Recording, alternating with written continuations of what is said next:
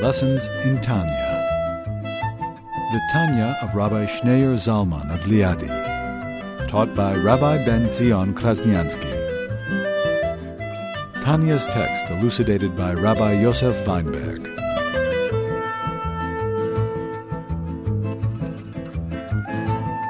The tzaddik is one who is already a servant of Hashem. He has already made the change, made the transition, and his whole being has become godly. His whole being serves Hashem. He serves Hashem with his entire being. So he no longer has the conflict in good and evil. So he has already made the change. It's already a done deal. It's a noun. It's his reality. Then you have the Rasha. The Rasha is one who does not serve Hashem, who transgresses. And then you have the Beinoni. In the Beinoni itself, you have two levels. You have the one who's Oved Elokim, and the one Lo Yavadeh, the one who does not serve. The one who serves and the one who doesn't serve. Meaning the one who's changing, the Rebbe explains, the one who's changing, and who has to overcome his nature, has to sacrifice, has to exert himself, and he's doing it for the sake of Hashem. He's pushing himself. And then you have the Jew, the Beinoni, who's perfect, his behavior is perfect, thought, speech, and action, but he has no struggle.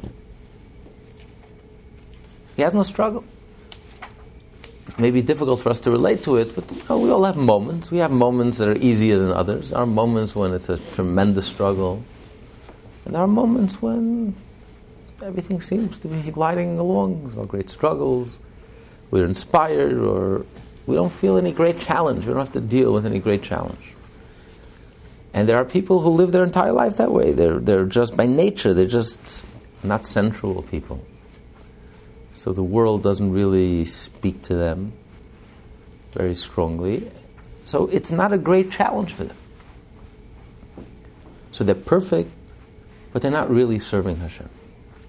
They're not changing.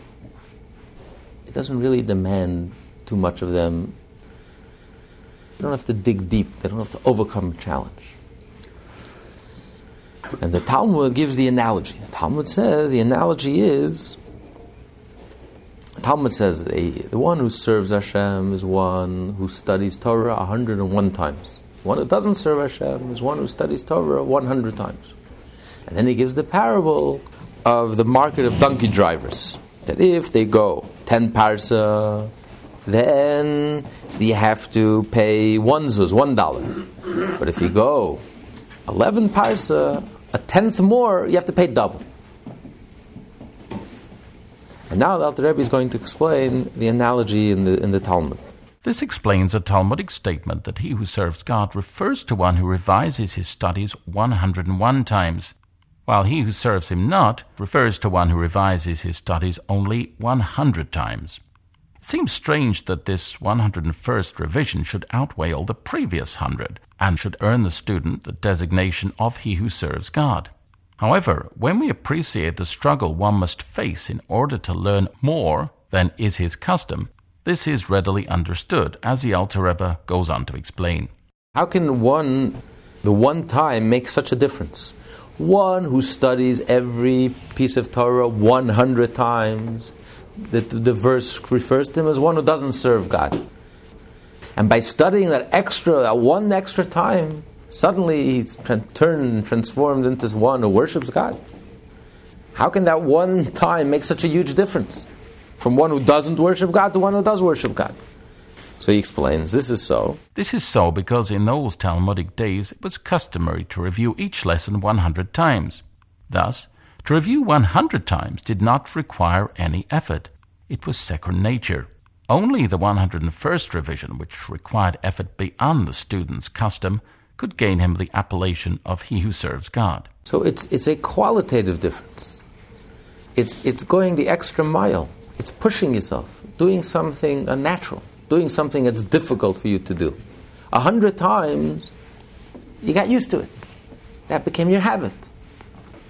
That's your fix, that's your habit. It's going that extra mile now you're already pushing yourself beyond the limit. So it's a quality thing. It's a personal, subjective thing. It's not the how much, the amount. It's the idea of going beyond your nature, pushing the limit, pushing the envelope, doing something unnatural, doing something that's difficult for you to do. Only for the sake of Hashem. Why would a person do something that's difficult for him to do? You're not doing it for the fun of it, because it's not fun. You're doing it only for the sake of Hashem. Okay. The Talmud illustrates this by the analogy of the market of the donkey drivers. The drivers would charge 1 zuz for 10 parsi, Persian miles, but demanded 2 zuz for driving 11 parsi. For driving an 11th mile exceeded their customary practice. Therefore, this 101st revision, which is beyond the normal practice to which the student has been accustomed since his childhood, is equivalent to all the previous 100 revisions combined. In fact, its quality surpasses them in its greater strength and power, so that it is only this one extra revision which entitles a student to be called he who serves God. It's a difference between 100 and 101. Why does the Torah... The number is also very precise. As the commentaries say, the Mashal explains, Meya refers to the human personality is made up of the 10 faculties, the 10 kochot ha-nefesh, corresponding to the 10 sfirot, like we learned earlier in chapter 3. And each of the 10 sfirot contains all the other 10, so it's 10 times 10 is 100. In other words, that's your nature, your surface nature, your conscious nature. When you have to go beyond your nature, that's 101, you're reaching to your godly self. You have to reach deep down inside, you have to reach part within you, the divine spark within you. That's when you have to exercise true freedom of choice. True freedom of choice, if a person does something that's habitual, something that's comfortable, you don't really have to freedom of choice. It's like an animal. It's an instinctive act. It becomes like an instinctive act. Animals act instinctively. Most people live their lives. We do things that are comfortable. We only do things that are, we're creatures of habit. We do things, we take the path of least resistance. We all do things that are comfortable. And that includes doing good things, holy things. But we do it as much as it's needed, as much as necessary, or as much as we feel comfortable doing. But it's when you have to reach beyond comfort level, when you have to discomfort yourself, and push the envelope, exceed yourself, rise above yourself, that's when you touch the divine essence inside of you. That's when you're really exercising your freedom of choice. That's where choice is. We have a choice to rise above our nature, do something contrary to our nature, to go against ourselves, to rise above ourselves, to stretch. That's the flexibility that only a human being has. Everything else in the universe are creatures of habit or of instinct. Angels, animals. A human being is the only one that has the ability to really go beyond himself, to surprise us. That's why man is full of surprises. Most of us are so predictable, it's not even funny, because we're just creatures of habit. So you can almost put anyone who's wise, you can predict almost what the person's going to say, how the person's going to act, the person's behave. But a person is truly unpredictable because at any moment we can make a quantum leap, we can make a choice that will take us, we can surprise ourselves, we can do things that go against our nature. And it's only a point, it's a quality thing, it's not a quantity thing. It's 101, the difference in 100, you have a huge quantity, but it's that extra one. Never judge a book by its cover. You can have a Jew who's doing 612 mitzvot. And they fit the part. They live in the right neighborhood and they have payers to the floor and they're doing 612 mitzvot. But no one knows that yesterday they did 613. Or yesterday they also did 612. And the day before they did 612. And they grew up this way.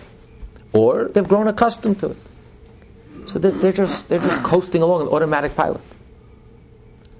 You can have a Jew who did one mitzvah, put on tefillin the first time in his life, lit a Shabbat candle the first time in his life, and yesterday did 0 mitzvah, a Jew in Montana. And yesterday that Jew did 0 mitzvah. So who's growing? Who's more connected to Hashem? To whom is Hashem's reality more concrete, more real? Why is the Jew pushing himself and putting on tefillin and lighting a Shabbat candle? Only for the sake of Hashem. Not doing it for any ulterior motive. He's doing it because you want to connect with Hashem. When does a Jew truly connect with Hashem? The 101. The one refers to Hashem. Which transcends nature, which is defined by 10. Hashem creates the world with the 10 sefirot. These are the building blocks of creation. The entire universe is made up of the 10 sefirot. 10 times 10 is 100. That's the world, the universe of nature. But the 101 refers to Hashem. When do you really connect with Hashem? It's when you go beyond your nature. When are you truly touching your conscience inside of Him? That personal choice. Otherwise, it's mechanical. It's almost machine-like, like animals, instinctive, even angels. It's all fixed. It's a mechanical event. Only we have a soul. We're created in the image of Hashem. We have a conscience. We have a soul. When do you activate that soul? That personal, and you create a personal relationship with Hashem, a personal connection to Hashem. It's only when you go beyond, when you do something that's uncomfortable for you to do, it's unnatural for you to do. You have to push yourself. That's your choice. It's a personal choice. I'm not doing it because there's nothing technical, mechanical pushing me to do this. On the contrary, everything within me is pushing me not to do this. It goes against my nature. It's uncomfortable. You're doing it. It's a personal choice. I'm doing it for the sake of Hashem. And by divine providence, we're just starting to read the third book in the Torah, the book of Vayikra, the book of sacrifices, which is a central theme in the entire Torah. Why is sacrifice such an important theme in the Torah? Hashem needs our sacrifice.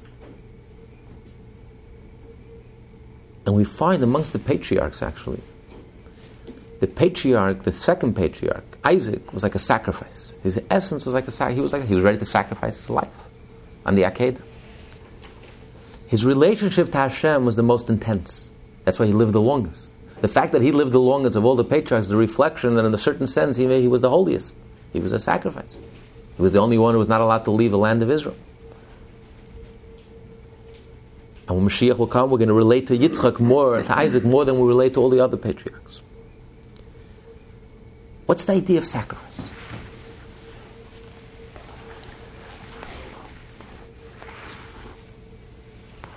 The idea of sacrifice is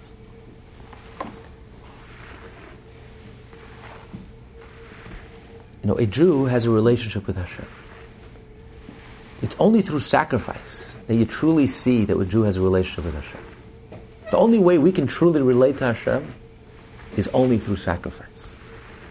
Because what is a relationship? A relationship is a two-way street. If Hashem gives and we receive, it's not a real relationship. Hashem gives and we receive.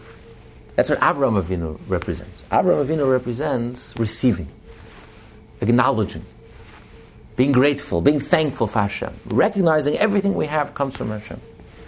Realizing that Hashem is doing a kindness. Everything we have is a gratuitous kindness from Hashem. He doesn't owe us a thing, and He gives us life, and He gives us health, and He gives us a spouse, and He gives us children, and He gives us whatever He gives us. And we're grateful and thankful, we receive it, and we acknowledge it, and recognize it, and in turn we become godly, and we also become givers. Whatever Hashem gives us, we share with others, because we become godly. Just like Hashem gives us gratuitously, we in turn, Avram opened his home, opened his tent, whatever Hashem gave him, he shared. His wisdom, his time, his wealth, everything he had, he shared, because he recognizes that Hashem gives and we receive. But that's not what a relationship is. A true relationship really begins with Yitzchak. The first marriage in the Torah we find is Yitzchak's marriage. Because that's a real relationship. A real relationship is when it's a two-way street. Not just God gives and we receive. But Hashem gives and we also give. We give back. It's a two-way street. We want to give something to Hashem. Not only are we grateful that we receive, we want to give something to Hashem. What can we give to Hashem? When we own nothing, we have nothing. Avraham Avinu recognized whatever we have belongs to Hashem. If we have looks, if we have energy, if we have talents, if we have success, whatever we have, it really belongs to Hashem. So honestly speaking, what do we have to give? We don't have anything. The only thing we have to give, the only thing that we possess that's truly ours, is sacrifice. when we sacrifice ourselves, and we do something that's difficult for us to do, only for the sake of Hashem, that's an offering that we can offer to Hashem. It belongs to us. It's ours. When you do something that's difficult for you to do, and you have to exert yourself, it's yours. You own it. That's truly yours. Like the famous story, Moses Montefiore was very friendly with the Queen of England. She asked him, "Tell me, Moses, what's your real worth?" This was before the Forbes 400. So there's no way to assess a person's values. He says, "Give me a week, I'll come back to you." A week later, he comes back with a number. The Queen says, "Wait a minute. Even I know, without knowing anything, without investigation, that you're worth a lot more." He says, "Your Majesty, you don't understand. This is all the money I gave to charity." He says, "Everything else, do I really own it? Today I can have it, tomorrow I can lose it. Stock market crashes, in one moment half of my wealth is wiped out. But this I own. No one could ever take away from me. What I gave to tzedakah, I reached into my pocket and I gave a piece of myself. That's mine forever. That I possess. That I truly own." When a person sacrifices, when a person exerts effort, when a person puts in effort, when you study Torah and it's difficult, you have to really understand it and really when it taxes you, and it stretches you, and you have to push yourself. You're exhausted, you're tired, and you push yourself, and you go that extra mile, and you do that extra mitzvah, and you push yourself to do another favor, and to learn an extra minute, and to give an extra penny to tzedakah. That sacrifice you own, that's yours. And that's what we offer to Hashem. And that's what Hashem finds so pleasing. What was Yitzchak's name? Yitzchak's name was Tzechayik Asali Elikim, laughter. What is laughter? Where does laughter come from? Entertainment, the entertainment business. Maybe that's why Jews are so predominant in the entertainment business. Yitzchak, laughter, humor. Why does Hashem find us so entertaining? And especially Yitzchak, that was his name. Because this is Hashem's entertainment. What moves Hashem? What touches Hashem like nothing else? It's sacrifice. Because it's unnatural. The way of the world is a natural way of the world is Hashem gives and we receive. That's normal. Hashem is the creator. Hashem has everything. He has all the cards. We have nothing. And He gives us everything. He creates us. He sustains us. He gives us. And we acknowledge and we're thankful and we're grateful. And that's normal. That's natural. That's to be expected. What's unnatural is that we become givers. We become a source and we give to Hashem. That is something completely unnatural. That's entertaining to Hashem. That we have something to give and we give back to Hashem. This Hashem finds entertaining, and we're totally unpredictable. Because sacrifice means going beyond nature. So you can't predict it. It's a human being, a Jew tapping into his divine spark and exercising his true freedom of choice and making a personal choice. When you do something that's difficult for you to do, it's personal. Everything else is just mechanical, technical. It's just a creature of habit, whether it's environment, whether it's nurture or nature. But you're just a creature of environment. It's not the real you. When do you really become a real person and you do something personal? And the reflection of your soul, which is a reflection of Hashem. And then it's as if the whole universe dissolves and all that exists is you and Hashem. Person to person call.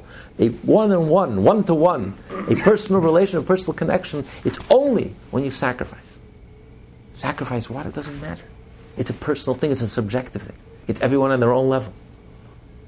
Whatever you do, no matter how great you are, once you get used to it and it becomes habitual, it becomes second nature, then it's no longer a sacrifice. Then you can just coast along, an automatic pilot. But any moment, any time, whenever you have to do something that's difficult for you to do, and you have to reach into your neshama, at that moment you're real. At that moment you're touching the divine spark inside of you. And you're connecting with Hashem, and you evoke Hashem's laughter. That becomes entertainment to Hashem. That's a novelty. Unpredictable, something surprising. That's when Hashem is real to you. Otherwise, Hashem is just an abstraction. Hashem is not real. If Hashem doesn't inspire you, and Hashem doesn't challenge you, doesn't evoke any personal, deep response inside of you, then it's not real. Then Hashem is just an abstraction, a mental abstraction, a spiritual abstraction, a crystal energy. It doesn't mean anything. Yes, you're doing everything that's right, but it's not a reality. If Hashem is real, I should be jumping out of my skin. What am I doing about it? If Shema Yisrael, Hashem Elokeinu, Hashem Echad, if Hashem is truly one and unique, and there's no other reality but Hashem, I should be jumping out of my skin. What am I doing about it? It should challenge me. It should awaken me. It should move me. It should inspire me. It should ignite something inside of me, like a fire. Something has to burn. Hashem is compared to a fire. Something, a sacrifice, you have to burn the sacrifice. Fire. Something has to give. In order for the fire to burn, the wood has to give. If the material doesn't give, if nothing gives, if everything stays the same, you can't burn. No deposit, no return. Something has to give. The material has to sacrifice itself to allow the inner, the neshama, the energy to release to the energy, to transform matter into energy. Something has to give. If nothing gives in your life, if you don't sacrifice and you don't inconvenience yourself and you don't do anything that's uncomfortable and you don't push yourself and you don't exert yourself, then there's no room for the fire of Hashem, the divine fire inside of us to ignite. Then the dynamite remains there. We all have the dynamite inside of us, but it remains unignited. It remains potential, hidden potential, a latent spark, but there's no fire. So in order to burn, something has to give. And that's what sacrifice is. So Alter Rebbe is saying that Yiddishkeit, ultimately it's all about changing your nature. A Jew who studies Torah and davens, prays, and does mitzvah, but he doesn't personalize it, doesn't take it to heart, doesn't change anything in his characteristic or in his nature, whether it's dealing with anger, or dealing with jealousy, or dealing with any issues that we have personally. If it doesn't change anything inside of us, if we don't apply what we're learning and apply the experience, the holiday experience, or the Shabbat experience, or the prayer, we don't apply it to our personal life and make a dent in our life, and make a change, that as a result of this, I'm going to work on myself. I'm going to polish this diamond in the rough that we all are. I'm going to take this hide, this raw hide of the animal, and work with it to make it into something fine and silky and smooth. And if I don't change anything in my habit, if I don't change anything, then it's not real. You know, the Lubavitcher Rebbe's hated with a passion what's called in Hebrew a maskil. There were two types of Hasidim. There were two categories of Hasidim. There was a maskil and there was an oved. An oved was a Chassid who studied a lot of Chassidut, had a very deep comprehension of Chassidut, but then would spend hours praying, would spend hours internalizing these teachings and trying to inspire himself with it, trying to relate to it on the personal level. You know, take all this fancy talk about the 10 Sefirot and the infinite light, and God encompasses the world, and God fills all the worlds, and God is one. And trying to find, the bottom line is, so, how does this affect me?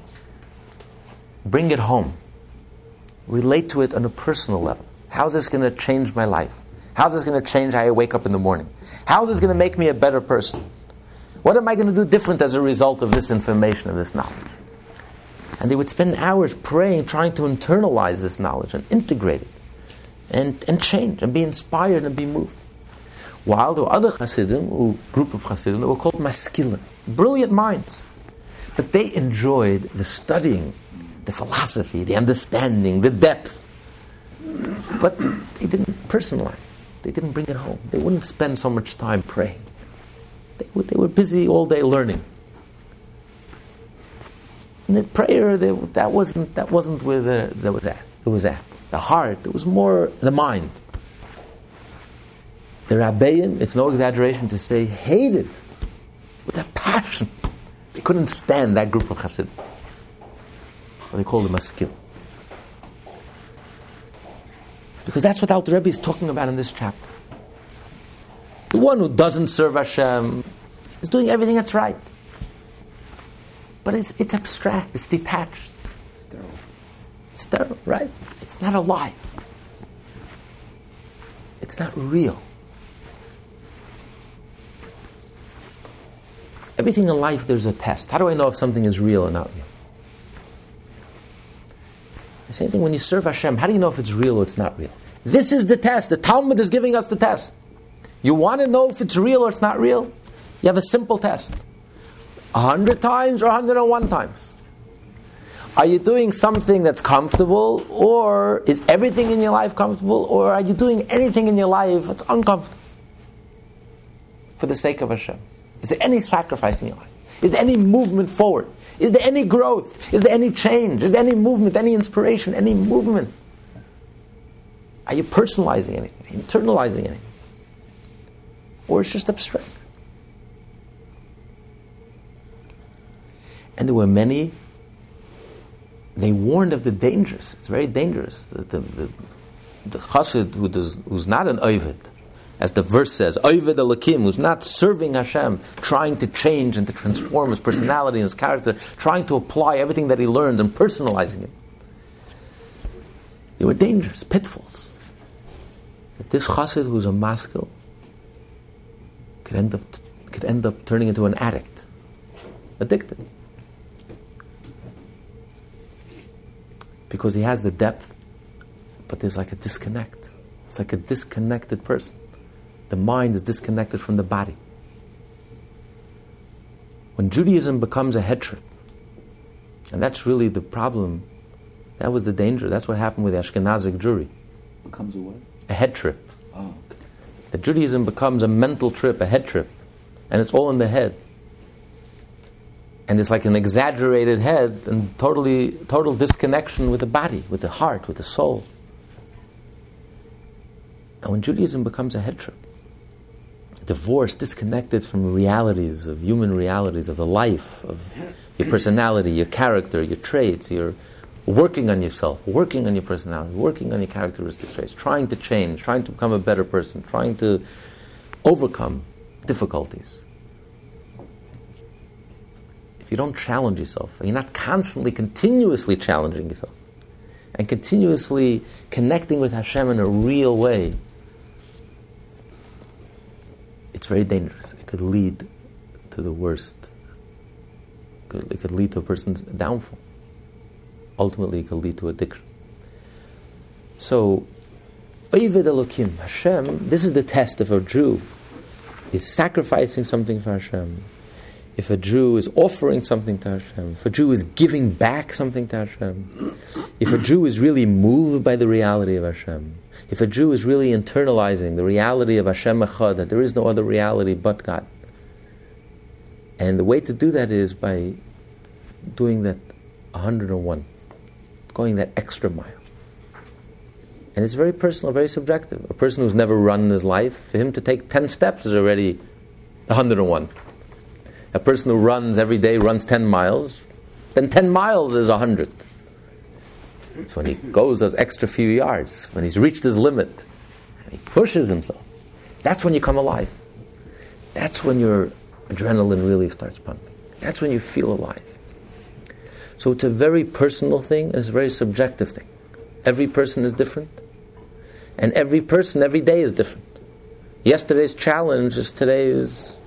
What yesterday you thought was impossible, and you mastered, and you overcame, and you overcame this challenge. Today, it's become a second nature. It's no longer a challenge. Now you have to challenge yourself to a higher level. So it's a constant challenge. And that's the 101. That's the test. If a Jew is truly serving Hashem in the present tense, if it's a present, vibrant reality, if Hashem is a true reality in his life. And that's what he explains now. For in order to change his habitual nature, he must arouse within himself the love of God by contemplating God's greatness in his mind, in order to master the nature that is in the left part of the heart, the seat of the animal soul, which is full of the blood of the animal soul, originating in Kalipa, whence comes this nature. And the power of his love enables him to transcend his nature. So the only reason why a Jew overcomes his nature is only out of love for Hashem. Why else would a Jew, why are you doing this? You're not doing it for fun. It's difficult. It's a challenge. Why are you doing this? Why would a Jew push himself and give that extra penny to tzedakah? Why would a Jew push himself and study that extra minute of Torah? Why would a Jew push himself and come an extra morning to daven in the kollel? Why would a Jew push himself to do anything extra? Why? Why are you overcoming your negative habits?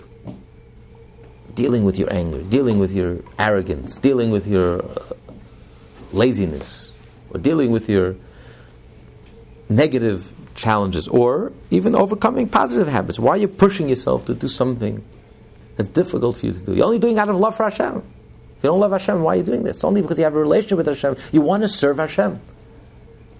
You want to serve Hashem. You want to give Hashem something.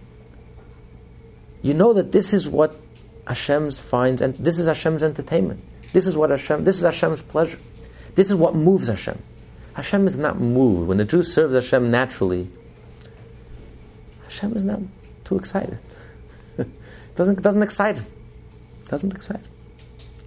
What excites him is when a Jew overcomes a difficulty. That's what excites him. The heavens doesn't excite Hashem. It's this world that's so precious to Hashem. Like the Rebbe once explained, he said the difference between the angels serving Hashem and a human being serving Hashem. He says like a difference between a photograph and a portrait. He says, why is it that a photograph, people pay pennies for a photograph? A portrait, people will pay, what was it sold for the most money, for a portrait recently? Over $100 million? A portrait, people are ready to pay millions of dollars. A photograph is more accurate. It's a perfect replica. Portraits are really perfect. And yet, the photograph is worthless. Worth very little value. And a portrait. Why? Because a photograph is a machine. You just copy it. What's the big deal? It's perfect, but it's a dime a dozen. A portrait was made by an artist. An artist with a personality, with an ego, that had challenges. He's pouring his heart, his soul, his experiences into that painting. That's what's so precious. The Rebbe says that's the difference between an angel and a human being. Angels are pictures, perfect replicas. There are billion, a zillion, infinite angels. What's their worth to Hashem? They're worth a penny. We in this world, we're portraits. Every time a Jew wakes himself up spiritually, and every time a Jew lifts himself up and does a mitzvah and pushes himself and studies Torah and pushes himself to be kind, instead of being arrogant, instead of being angry, instead of being jealous, instead of being lustful, a Jew does the right thing and overcomes his nature, overcomes his instincts, rises above nature and acts in a heroic way and sacrifices himself and does something to Hashem. This is so precious. This is a portrait. This has infinite value to Hashem. It's like the story, the famous parable of Rabbi Levi Yitzchak of Berditchev, why we blow the shofar in Rosh Hashanah. So one of the reasons he gave a parable is a king got lost in the forest. And the more he went to search for his team, he got lost and they couldn't find him. He's wandering in the forest for days. Since he grew up as a prince, he was spoiled. He's never left the palace. Here he is wandering alone in the palace. He's never been alone amongst wild animals. Anyway, a few days later, he miraculously survives. And he sees a little house, a little hut. He sees a light. He knocks on the door. He says, "Please, you have to help me. I'm the king." The owner takes one look at the king. He's the king, and I'm the Queen of England. The king's wondering that he looks like a chaya, looks like an animal by now, disheveled, half insane. Okay, the king, sure, Your Highness, come in. He plays along with the guy who's starving and needs help. He brings him in. He says, "Listen, I don't have much, but whatever I have, I'll share with you." So he takes off his clothes. He lies him out some straw in front of the fireplace. He gives him some hard bread that he has. The next morning, the king wakes up refreshed. He says, "Listen, you saved my life. If I would have been out in the forest another night, I wouldn't have made it. I can't thank you enough. Believe me, when I come back to the palace, I'm going to reward you." I said, "Sure, yes, Your Highness, yes, Your Majesty." humors him. He shows him how to get back to the highway. A week later, the royal carriage shows up, summons him to the palace, and he appoints him as personal minister. He says, let me tell you, I slept every night of my life, I slept in the palace. I had the best food, the best chefs. Trust me, nothing was as pleasurable as that little straw that you put in front of me, and that hard floor, and that cold hard floor, you put that straw in that little fire. And the bread that you gave me was tastier than all the chefs, the best meals, best cuisine that the palace could offer. And I'll never forget what you've done for me, and therefore I'm going to reward you and make me my minister. And many years later, once the king got angry at him, the king was about to behead him, he says, one last request, he says, do me a favor, I have one request for you. Wear those clothes again that you wore when you first met me. And that's the reason the Jew blows the shofar, because the shofar is the shofar at Sinai. Hashem went, it was a wasteland, this world was a wasteland, this world was a forest. Hashem went to every nation in the world, are you going to want to accept the Torah? And he says, well, are you kidding? He went to every nation, and no one accepted it. And he came to the Jews, and he said, Na'aseh v'nishma. So when Rosh Hashanah, when the Jews, Hashem is about to sentence us, we turn to Hashem and say, just let's reenact that scene, and remember why you fell in love with us, and why you loved us in the first place. But this is life in this world. An angel praises Hashem all day and all night. It's to be expected. It's natural. They can't do otherwise. There's no choice involved. There's nothing personal. It's almost machine-like. It's almost like programmed, like an animal, instinctive. But a human being. And how could you compare our service to Hashem to an angel's? We're like a little straw, a little hard black bread. We mumble some prayers, or we barely understand the meaning of the prayers. But to Hashem, this is more precious. This is more precious. Because in the darkness, imagine the setting. It's in the forest with wild animals, a jungle. And within this jungle, a Jew is doing something selfless and kind, sacrificing, taking money, the ultimate ego symbol, and giving it stuck, and giving it away when everyone else is grabbing and taking and hoarding. Doing an act of chesed, doing something selfless, sacrificing himself. Coming to shul and praying to Hashem, talking to Hashem, communicating to Hashem, speaking to Hashem, studying Hashem's Torah, finding the time and the effort, the energy. To Hashem, this is infinitely precious. So this is what Hashem finds pleasurable. This is Hashem's entertainment. It's the sacrifice. It's because it's difficult. Why did Hashem make life so difficult? But this is what this world is all about. It's when you have this trapping and this setting, and yet despite all of that, we're able to shine a light, to light a candle. You don't appreciate a candle. You don't appreciate light when the sun is shining. But if you're lost in the forest, every drop of light, a drop of water is life, so refreshing. When you have water in abundance, you take it for granted. It's in the absence of water that the smallest light and the smallest drop of water suddenly becomes so precious. So that's why the world that we live in, the setting, is, yes, we live in a very natural, habitual world. And most people, almost all people, live their lives habitually, comfortably. No one likes to go beyond the comfort zone. No one likes to do anything that's difficult to do. We take the path of least resistance.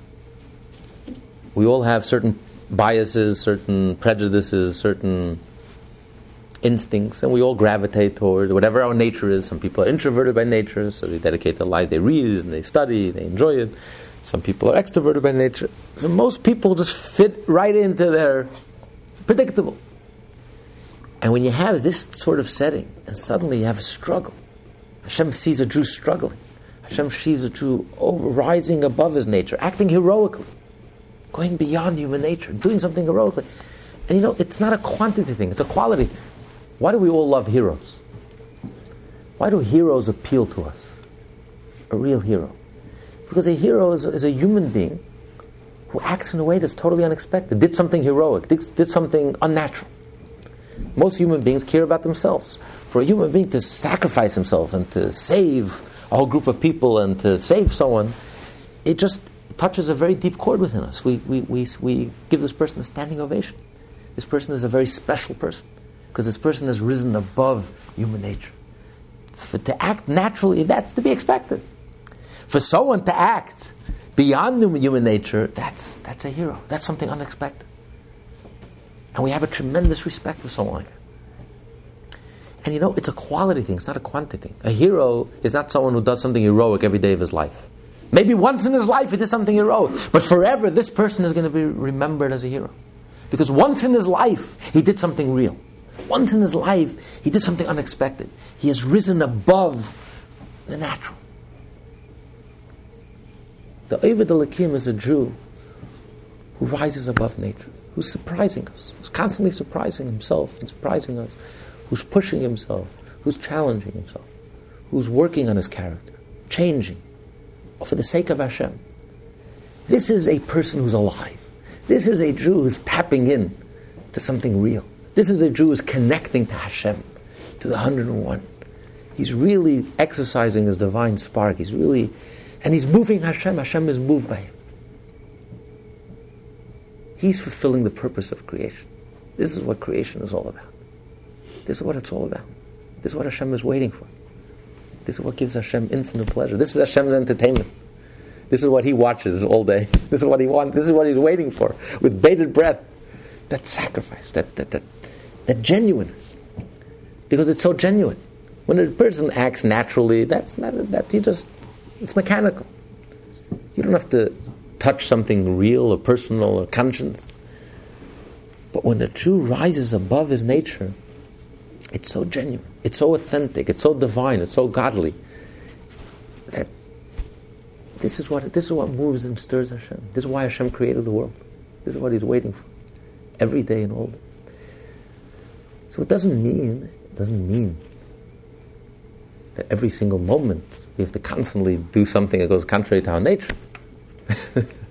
On the contrary, 100 times we're studying. It takes a long time to get to 101. You have to learn 100 times and then you get to 101. The majority of your time, you have to serve Hashem with your nature. Hashem wants us to worship Him in a joyful way, and we have to utilize the nature that Hashem gave us, the gifts that Hashem gave us. If we have a natural enthusiasm, we have to utilize it 100%. But, like Avram Avinu, who is predominantly chesed, kindness, once in a while we have the test of the Akedah. We have to be able to do something that goes contrary to our nature. It's that 101 times. It could be a moment. It could be one act. But the fact that you're ready for the sake of Hashem to go beyond your nature and sacrifice, that proves retroactively that everything that you've been doing till now is for the sake of Hashem. That you're not just doing it because it's natural. The 100 times also you're doing for the sake of Hashem. How do I know that the 100 times that I study I'm doing it for the sake of Hashem? Because I'm able to do 101. So then the entire 101 becomes connected to Hashem. If I stop at the 100, that means the entire 100, I'm not serving Hashem, I'm not even thinking about Hashem, I'm just following my nature. By doing the 101 times, you elevate the whole 100. The whole 101 now becomes connected with Hashem. Hashem tells Avram, Ata yadaiti, now I know. Now I know that the first 9 tests are for real. Now I know that everything you've done in your life so far, the test of the Akedah, pushing Avram beyond his limit, that proved that everything that Avram has been doing till now, for the last 134 years, was genuine, was authentic, was godly, permeated by godliness. It wasn't about ego, it wasn't an ego trip. It was really about connecting to Hashem, because he had a relationship with Hashem. That's what Hashem wants from us. He's not asking from us to live our life every moment. Our whole life should be uncomfortable and everything we do should be contrary to our nature. That's impossible. That's not what He's asking us. On the contrary, you have to utilize your nature. You have to luxuriate in your nature. You have to utilize your nature for the sake of Hashem. And that has to be your predominant way of serving Hashem. That is a signal from Hashem. That is your path. That's the way you serve Hashem. Avram was predominantly kind. And that's the way he served Hashem, through kindness. But once in a while, you have to rise above your nature. You can't be limited by your nature. You have to be ready to sacrifice. And then everything that you do naturally is also for the sake of Hashem. It means you have a relationship with Hashem, that you're truly thinking about Hashem. You're internalizing, you're personalizing it, and you're taking God seriously. That it's for real. It's not just a mental abstraction. It's real. It's reality. As real as Hashem is. So where's the reality of Hashem truly expressed and reflected? Ultimately, it's when you go beyond your nature. Otherwise, you're not really in touch with the reality of Hashem. It's not a reality. It's superficial, external. But when does the reality of Hashem truly come alive? It's only the 101 times. When you do something that's difficult for you to do. And this is the challenge for the Beinoni. This is the challenge for the Beinoni. To serve Hashem means to be an Ovid, to work on yourself, work on your nature, to personalize it, to apply it. And not just to detach, to take it to heart. Everything we learn, we should take to heart. You can't just say, oh, it's interesting, and I don't have to take this to heart. It's just an interesting piece of information. That's the position of the maskil. And the Rabbeim hated that whole approach to life. They loved the Ovid. The Ovid took it to heart. Everything he learned, he took to heart. Tried to personalize this. So how am I going to change? What am I going to do about this? He couldn't sleep. He tried, I have to do something about this. It has to affect me. How is this going to affect me? Like the famous story with the first generation of Hasidim. They didn't grow up Hasidim. So someone who grew up in a non-Hasidic environment, who was the prize student of his yeshiva, ran away and he became a Hasid. He comes home and he meets his Rosh Yeshiva, his teacher, his former teacher. He says, Why did you leave us? In our yeshiva, we taught you how to go through the entire Shas, how to master the entire Shas, the entire Talmud, how to study the entire Talmud. So what did you learn in Mizrich? What did you learn that you didn't learn, that I didn't teach you? So he smiled and he says, Rebbe, in your yeshiva, you taught us how to master the entire Shas, how to go through the entire Shas. At Mizrich, I learned how the entire Shas should go through us, how the entire Talmud should master us. That's a different story. That the Torah should master us, the Torah should go through us, the Torah should penetrate us, the Torah should transform us and change us, and move us, inspire us. That's different. That's taking it to heart. That's personalizing it. And that's the Ovid. That's what Hashem is waiting for. That's what Hashem wants of us. Hashem wants something real. And what's real? It's quality, it's not quantity. Hashem doesn't want anything earth-shattering. He's not asking for anything earth-shattering. It's even a baby step, 101. It's going over the limit. Pushing it. For the sake of your love for Hashem. That's what it's all about. Can you continue? And this, to overpower one's animal soul through a love of God generated by meditation, is a perfect service for a Beinoni. An alternate type of service for a Beinoni is to arouse to a revealed state the love of God inherently found hidden in his heart, thereby to control the nature that is in the left part of the heart. This too is called serving God, although an imperfect service, to wage war against his nature and inclination by arousing the love hidden in his heart. The perfect service of the Beinoni is one who meditates and reflects and contemplates and acquires an appreciation, a sensitivity, an understanding of godliness. And thereby evoking a passion and a love and a feeling and an attraction towards godliness and godly things. The second level, incomplete level, is when a Jew arouses, evokes the natural love for Hashem that every Jew has. We inherit. Just by being Jewish, we have a Jewish soul. That's what makes us Jewish. And we have a natural love to Hashem. Every Jew has a natural love to Hashem. I mean, otherwise, why would we be observing, and why would we be practicing and living as Jews? We're not doing it for the fun of it. I mean, we don't even question it. We're Jewish, and this is what a Jew has to do. A Jew has to study Torah, and a Jew has to pray, and a Jew has to do mitzvot, and a Jew has to act kindly, and this is what Jews do without even too much questioning. Every Jew, without questioning too deeply, we just know that we're Jewish and we have a connection to Hashem, we have a relationship with Hashem, and this is what we have to do. So it's a natural thing. So even if you don't acquire a deep understanding, and you don't meditate and contemplate with a penetrating and deep understanding, but just by evoking your Jewishness, reminding yourself awakening that spark within us, reminding ourselves that we're Jewish and we have a relationship with Hashem. We're born with it. We don't have to create it. It's innate. It's inherent. And therefore, if I'm a Jew and I'm aware of this, then let me push myself. Let me do something for the sake of Hashem. Let me sacrifice for the sake of Hashem. Let me do something for the sake of Hashem. And thereby, I'm able to control the left part of the heart. I'm able to overcome my nature. Because a Jew who does not, if you don't have this love of Hashem, if you don't feel this love for Hashem, it's very difficult. It's impossible to overcome your nature. Why push yourself? For many Jews, unfortunately, Judaism is a mechanical event. You just go through the motions. It's all rote. It's like machines. Everything is perfect. But it's machines. You're doing your obligations, you're fulfilling your obligations. But you don't really care. Your heart and soul are not really into it. And it's very superficial. Dead, empty, meaningless, irrelevant, soulless, no joy, no life. Some story you have to pinch your cheeks to get a smile. There's no inner joy, inner natural joy. It's organized exuberance. And it's not real. The whole Judaism, you're going through the motions. Like a parrot, you're just copying what you saw at home, or your parents taught you, or your rabbi taught you. But there's no reality. And so you can't change your nature. You can't overcome nature. Why would you? It's like paying income taxes. You do the bare minimum, you do what you have to, and that's it. You fulfill the obligations. Why do I have to beautify a mitzvah? I have to go beyond my nature. I have to do something crazy. I have to do the nicest esrog, the nicest matzah, the nicest lulav, the nicest tefillin. I'll do what I have to, and that's it.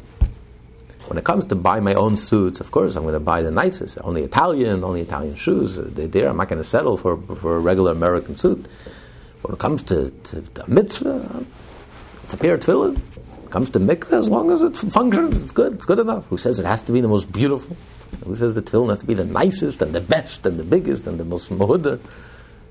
I should spend money. So you're not going to go beyond your nature. A Jew whose whole Judaism is mechanical and external and superficial, and is not in touch with his Jewishness, doesn't feel, at least on the lower level, doesn't feel this hidden love, this innate, inherent love that we all inherit, that Jewish soul. We have a relationship with Hashem, and therefore, let me do something for Hashem. It's a real live relationship. It's a two-way street. What am I doing for Hashem? What have I done today for Hashem? What have I done to make Hashem happy, to bring a smile to Hashem? Have I done anything? No. But I want to. Unless a Jew feels this love, what's going to motivate you to go beyond your habit, to go beyond your nature? You won't. You'll just do everything that's comfortable. And so this is the only way. So in order to achieve the 101, to achieve this level, you have to evoke this godly love. And that's the analogy. And that analogy in Torah is very precise. What does the analogy add? The analogy the Talmud gives is if a Jew studies 100 times versus it is one who doesn't serve Hashem versus a Jew who serves 101 times. Do I need any analogies to clarify this? It's pretty clear. So the Talmud adds an analogy. It's like you're going to the marketplace and you're renting a donkey. And to go 10 parsa, which is 40 mil, it cost you $1. But $1 was worth something. Say appearances are deceiving. $1 bill looks the same today as it did in 1950. And then you have, if you go that extra mile, they charge you double. What does the analogy add? How does this clarify? How does this explain? So it's interesting. The Rebbe explains very interestingly.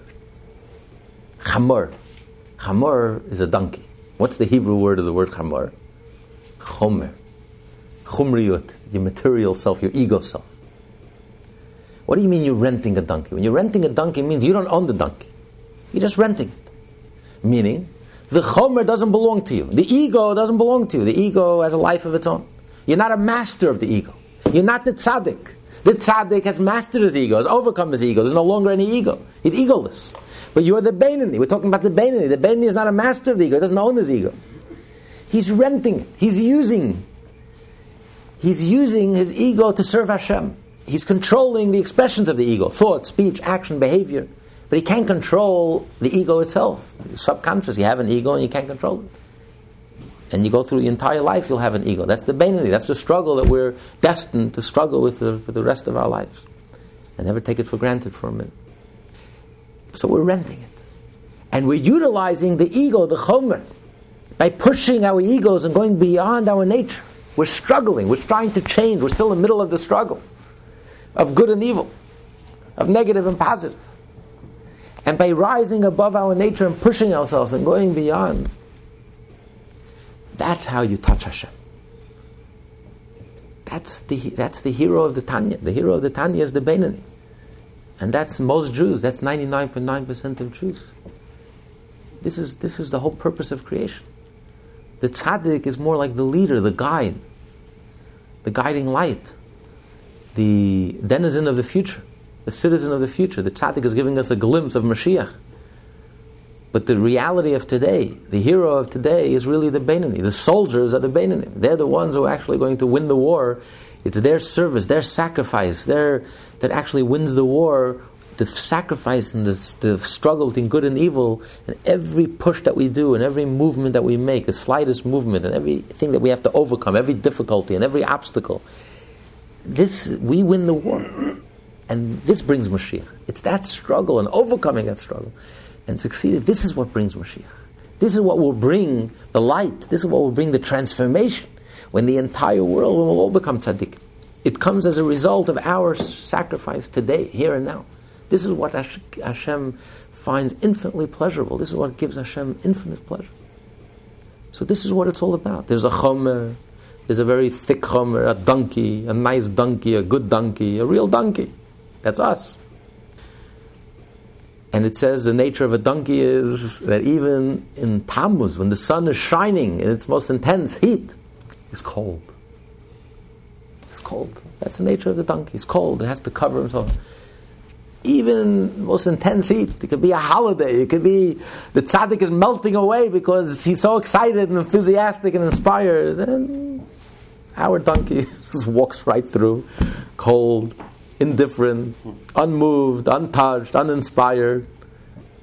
The mountain is on fire and, no reaction, no response, no movement, no change. The same today as we were yesterday, if not worse. And this is the chomer. This is what we're dealing with. And we're trying to rent the chomer, trying to harness it, to use it in the right direction. We're taking it to holiness, but we don't master it. It's not that our holiness has mastered the donkey, and holiness has owns the donkey. Holiness does not own the donkey. The donkey remains a donkey. But holiness could rent the donkey and harness the donkey. And by overcoming, pushing the donkey to go that extra parsa, to go that extra kilometer, this is more precious than everything else. And this is what gives value to the whole trip.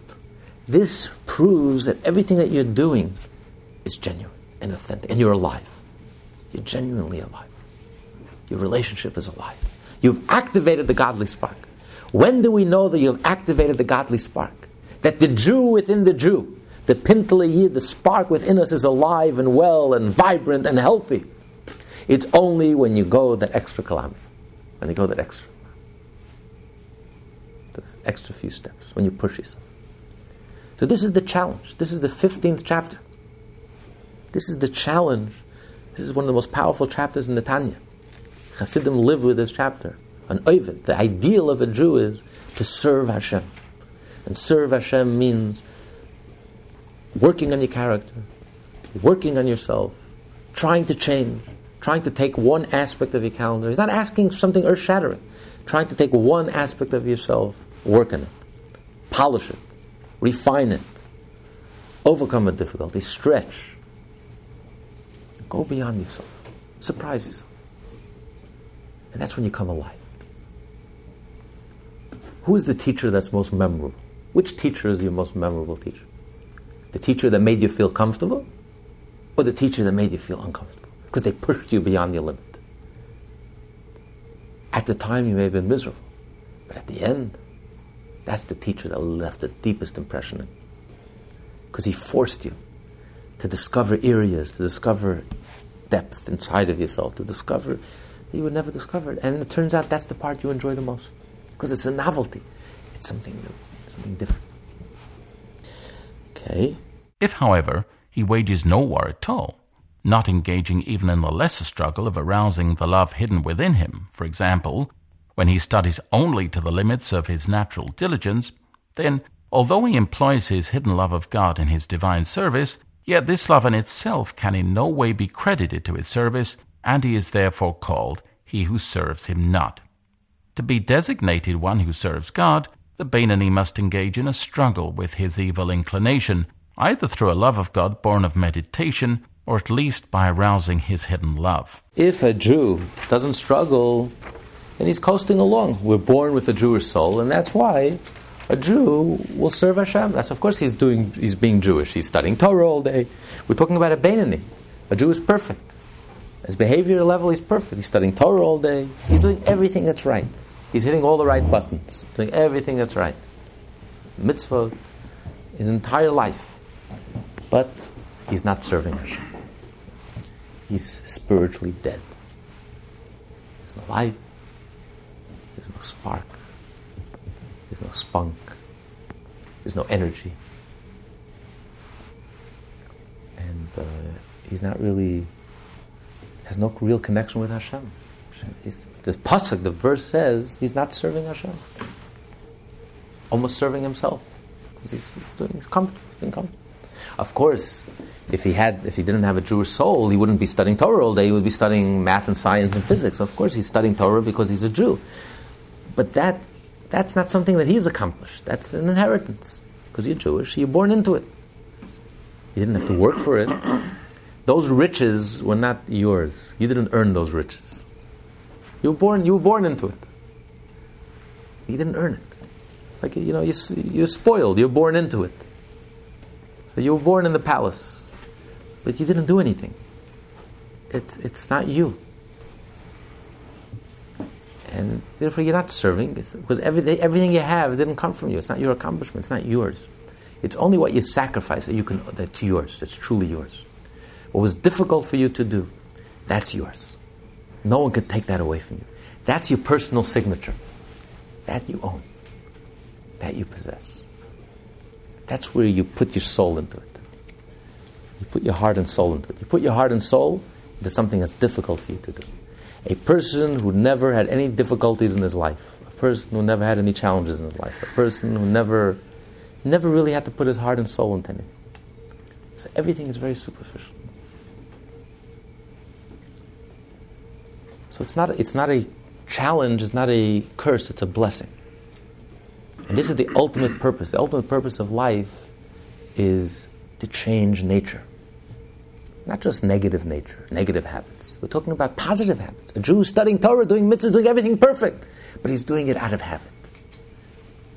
The purpose in life, and this is today's Rosh Chodesh Nisan, the beginning of the Exodus. It's all about changing nature. The miracles of the Exodus was about changing nature. The miracle changed nature. Because this is what Jewish life is all about. This is where the Exodus begins, by changing nature, rising above nature. And not only a negative nature, positive nature. The nature that God created the world, not negative, but Hashem shattered every law of nature during the Exodus. Because a Jew has to change even his positive nature. And it's only a miracle that reveals Hashem to us. When you experience a miracle, you see the hand of Hashem. When does a Jew see a miracle, see the hand of Hashem in your personal life? When could you experience? When you act miraculously. When you act miraculously means when you go beyond your nature, when you change your nature. That's when you see the hand of Hashem in your life. That's when you feel the spirit of Hashem in your life. And that's the only way you can really contact and connect with Hashem. It's the only way. That's the point of contact. When you go beyond your nature, change your nature, rise above your nature, even positive nature. So this is the challenge of Yetziat Mitzrayim, to get beyond our limits. Mitzrayim means limitation. It doesn't necessarily mean negative. Mitzarim u'gevulim, any limitation, even positive, holy limitation. It's already a limitation, it's natural. And the essence of a Jew is really about, our whole being is miraculous. Isaac, Yitzchak, the very first born Jew, was miraculous. Broke every law in the book. born to a 90-year-old mother and 100-year-old father. And it's been uphill ever since. Our entire survival is miraculous. Our entire existence is miraculous. Our birth as a people, the Exodus is miraculous. 40 years in the desert was miraculous. The Jewish lifestyle is miraculous. To live in this world that we live in, and to live by the Torah, to live up to the morality and ethics and spiritual standards of the Torah, while having your feet firmly planted in this world, and being a practical, down-to-earth person, and being a successful person, and at the same time living by the Torah is miraculous, nothing short of miraculous. There's nothing natural about it. It's all about rising above your nature, changing your nature, and constant challenge. And this is when we come alive. This is when we make contact with Hashem. This is the whole purpose of creation. If a Jew remembers that this is what Hashem is waiting for. This is what gives Hashem infinite pleasure. And a Jew has it because we have a love for Hashem. We care about Hashem. We want to put a smile on Hashem's face. We want Hashem. We want to excite Hashem. Can you imagine we can do something as insignificant as we are, as tiny, as puny as we are? We can do something that can cause Hashem to smile, to laugh, to entertain Hashem, to give Hashem real pleasure, genuine pleasure. The angels can't do it. No one in the universe. We are the only ones in the entire universe that have the ability to give Hashem pleasure, to move Hashem. It's one thing to be moved by Hashem, but to move Hashem, now that's powerful. And the only way we can move Hashem, we can move Hashem to tears. The only way we can move Hashem is when we sacrifice. When we do something that's difficult for us to do. That moves Hashem no end. That gives Hashem such pleasure we can't even begin to fathom. Just to conclude, there's a story of the Alter Rebbe. There was a Jew in his town. It was a Jew in a Hasidic town. He went off the deep end spiritually. He really went off the reservation. But the Hasidim, out of love, the fellow Jew, tried to bring him close. They would invite him to come to shul. They would talk to him and be nice to him, and invite him to come daven and fabring. But they saw no results. Year after year, no change. So they asked the Rebbe, are they wasting their time? I mean, they don't see any positive change. They're being very nice to him and kind and bringing him in. So Alter Rebbe answered them. He says, let me tell you, if this Jew had 10 negative thoughts a day, but as a result of you bringing him in, instead of 10, he overcomes himself, and instead he only has 9 negative thoughts. You can't imagine the infinite pleasure that gives to Hashem. Only Hashem could evaluate the infinite value of the slightest, tiniest movement, the baby step forward that a Jew does for the sake of Hashem. Why would the Jew overcome himself and instead of having 10 negative thoughts, only have 9 negative thoughts? He's only doing it because he's a Jew. For the sake of Hashem, let me do something. So this is all he's doing. But even the slightest positive movement, it moves Hashem to no end. Because it's a struggle. It was a conflict. And the Jew overcame that struggle. That's his struggle, that's his conflict, and that's his baby step forward. He's climbing up. And only Hashem could judge this and evaluate this. Never judge a book by its cover. Only Hashem knows what's going on inside our heart. It's difficult. Wasn't it difficult? Was it easy? Wasn't it easy? And this gives Hashem tremendous... Who says Hashem wants our nirvana? Nirvana is not a Jewish concept. Nirvana, peace of mind. Who says Hashem wants our nirvana? In the grave, you'll have nirvana. While we're alive, life is a struggle. Life is avodah. A man was created to struggle. That's the reality. It's not a punishment. Before Adam sinned, it says God created Adam in Gan Eden to work. Work is not a punishment. Because it's only when we work, when we struggle, that we truly own something. We truly feel alive. The Zohar says when something is given to us on a platter, on a silver platter, it's called bread of shame. In heaven, all the revelations and all the godly experiences that the soul experiences in a disembodied body in heaven before the soul is born is bread of shame. It's like everything is handed to you on a silver platter. A person who has no difficulties, no negative habits, no challenges, just coasts along, it's bread of shame. It's when a Jew struggles And a Jew has to choose, and a Jew, that you earn it. You earn it. The Talmud says a person would rather have one measure that you own, that you earn, rather than 9 measures of something that's given to you free. Because it doesn't give you pleasure. It's only something that you sacrifice that gives you pleasure, that you own. It's personal, individual. So this is the whole purpose of creation. The whole purpose of creation is that when we overcome the struggle and overcome the difficulty,